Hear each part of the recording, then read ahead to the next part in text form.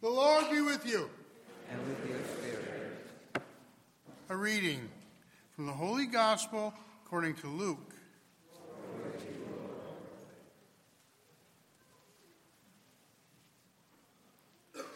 Filled with the Holy Spirit, Jesus returned from the Jordan and was led by the Spirit into the desert for 40 days to be tempted by the devil. He ate nothing during those days, and when they were over, he was hungry. The devil said to him, "If you are the Son of God, command this stone to become bread." And Jesus answered him, "It is written, one does not live on bread alone." And then he took him up and showed him all the kingdoms of the world in a single instant. And the devil said to him, "I shall give you all this power and glory, for it has been handed over to me, and I may give it to whomever I wish. All this will be yours if you worship me." Jesus said to him in reply, "It is written, you shall worship the Lord your God, and him alone shall you serve." And then he led him to Jerusalem, made him stand on the parapet of the temple, and said to him, "If you are the Son of God, throw yourself down from here, for it is written, he will command his angels concerning you to guard you, and with their hands they will support you, lest you dash your foot against a stone." Jesus said to him in reply, "It also says, you shall not put the Lord your God to the test." When the devil had finished every temptation, he departed for a time. The Gospel of the Lord.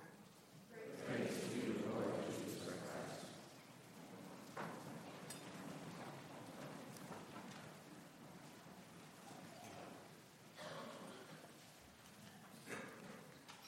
When you read the lives of the saints, you will discover that all of them, in one way, experienced great temptation.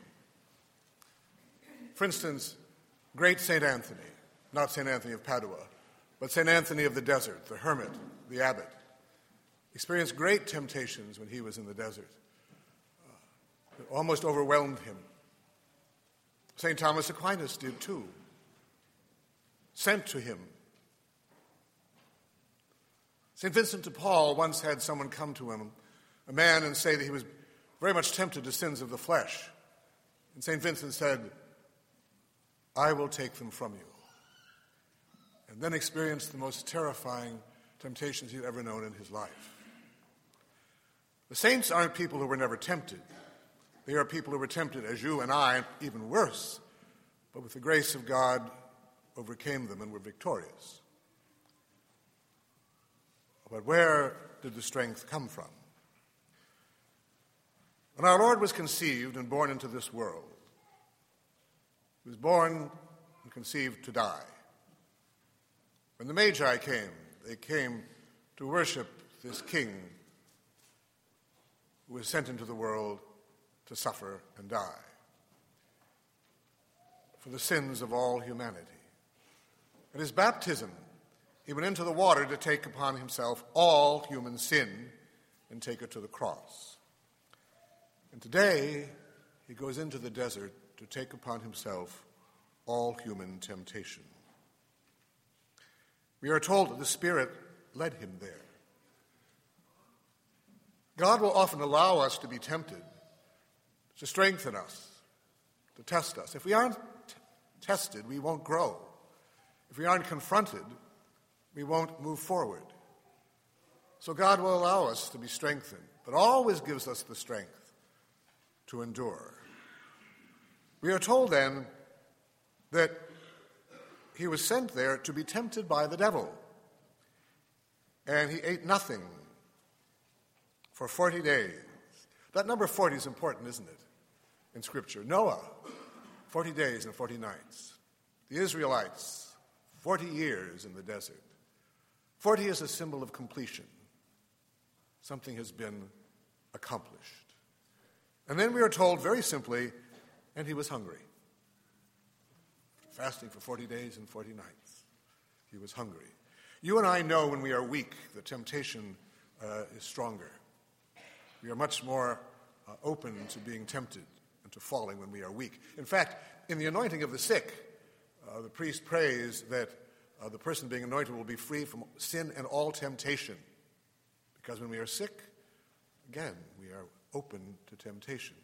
And our Lord now is weak. And the demonic comes. But remember, our Lord isn't simply being tempted to do something or omit something.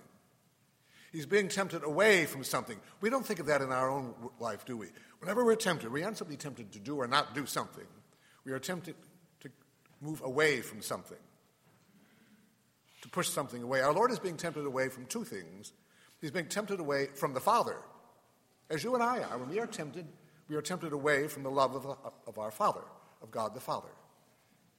And he's being tempted away from the cross, as you and I are tempted away from the cross. Those are the temptations away from something. And the devil then will confront him with these three temptations. If you are the Son of God, command this stone to become bread. Become a bread king. Feed them, as in the 6th chapter of St. John's Gospel, the bread of life. Feed them. They'll love you, but not a cross. They don't want a cross. Just give them what they want. Meet their physical needs. Give them pleasure, and they will follow you, but not a cross. You and I know that too, don't we? We would rather not have the cross. We will often run wherever we can find shelter from it, even though it's our only means of freedom, and it's in the end the only means to understanding God's love. And our Lord then brushes him aside. One does not live on bread alone. Notice, the Lord never argues with the demonic. It doesn't do you any good to argue with the devil. The devil's got all the time in the world and all the tricks in the world too. Our Lord simply brushes him aside, which is the way to deal with the devil. And the devil, above all, is proud and does not like being ignored or ridiculed. And so then he goes on to say, showing him all the kingdoms of the world in a single instant. I will give to you all this power and glory, for it has been handed over to me.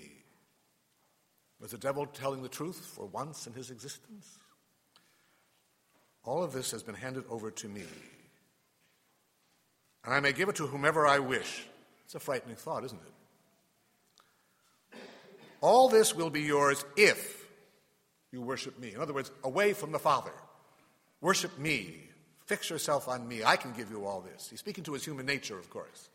Our Lord is weakened. His divine nature is there, but his human nature is fighting with the strength, of course, that he has as God-man. I will give you all this.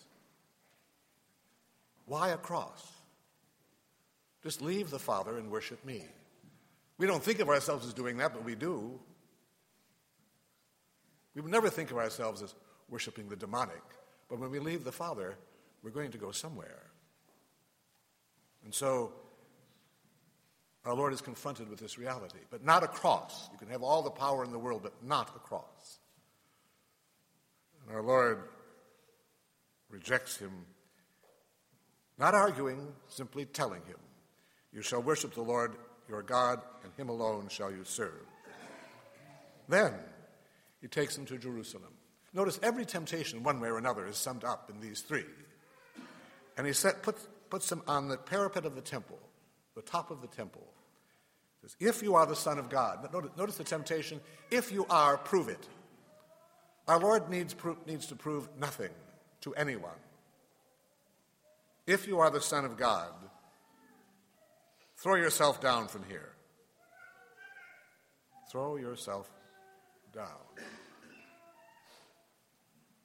In other words, do something that will make them say, oh, something that will shock them, that will show them that you have a real magical power. Give them a pill, anything, but not a cross. They won't tolerate the cross. They will reject the cross. They will reject you if you offer them the cross. So now just give them this little moment of magical entertainment, and they will follow you because they'll follow anything. Remember what Henry VIII said to St. Thomas More? Some people follow me because they'll follow anything that moves. Some people will follow me because they want a tiger and I'm their teeth. It's true. People will follow anything. But our Lord then brushes him aside again. He says, you shall not put the Lord your God to the test. We do that too, don't we, sometimes? If you love me, why don't you do something about my condition? And in fact, here we are being tested again. That was so common in the Old Testament. We forget that. God would be testing us. This isn't fair. What isn't fair? Being tested? As I said, we won't grow otherwise. But God always gives us the strength we need. Always. And then it says, when the devil had finished every temptation, he departed from him for a time. Another translation says, he departed to wait for another occasion. So he departs for a time. The devil will come back. The demonic never gets tired. The demonic doesn't sleep. The demonic will be back. In fact, the most powerful temptation will come at the end, on the cross. And it won't come directly from the demonic. It will come from the mouths of those at the foot of the cross. Those who crucified him, the chief priests, the scribes. That's where the temptation will come from. And it will come in this form. You who would destroy the temple and build it in 3 days, save yourself. If you are the Son of God, come down from the cross. And the chief priests are even more direct. He saved others, he cannot save himself. He is the King of Israel. Let him come down now from the cross, and we will believe in him. He trusts in God. Let God deliver him if he desires him. For he said, I am the Son of God. And from the thief on the left. Come down from the cross. It's human to come down. It's divine to stay there. And so the Lord stays because he has come for that reason to redeem us. So all of these victories aren't simply victories and triumphs of the will, as in the case of Hitler, the triumph of the will. This is the triumph of love. Our Lord overcomes all of these temptations. He takes them all to the cross with him out of love for us. Now, he now comes to us in his body and blood to strengthen us to do the same thing. Not only to overcome temptation, which we can always do, but he comes to us to teach us and give us a love that makes it possible. We aren't simply triumphing because we have a strong will. We are triumphing because we have a strong love. And in the end, that's the only motive that God ever will give us for moving at all.